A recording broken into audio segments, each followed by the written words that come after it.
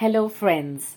I am grateful to all my near and dear ones and all the lovely people who have been listening, breaking the stereotypes, and have bestowed their unconditional love and blessings on me.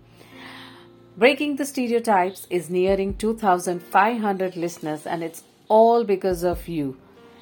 Yesterday was a great day for me as it made me 1 year wiser.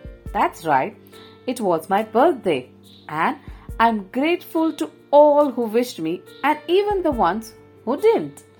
After becoming a year more wiser, I realized the importance of blessings in my life rather than the problems.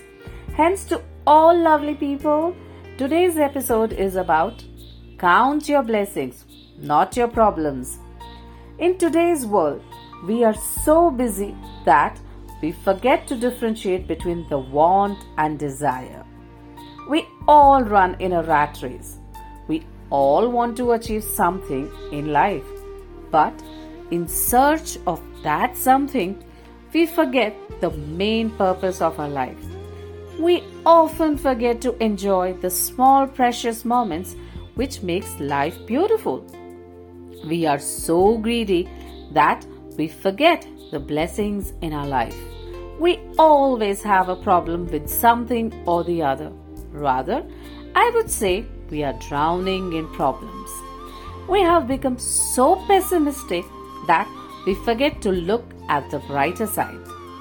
I think a lot of times we get caught up with the things we are doing in life that we forget to stop and look around and be thankful and appreciative for all we have, whether that's a little or a lot. We focus on mistakes or what someone may have said to us. We let ourselves brought down very easily. We all go through hard times. We have to change how we let these events affect us.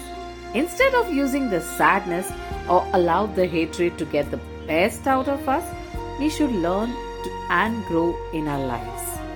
Life has many ups and downs, but in any given situation, if we analyze what we possess instead of what we have lost, we will realize that God loves us, and despite such hard days, His blessings are with us. Let me cite you an example. When I talk about the blessing, the first thing that comes to my mind is we have a complete body with 2 eyes, 2 ears, 2 hands and 2 legs. Imagine the people who doesn't have either of the parts. Aren't they happy in their lives?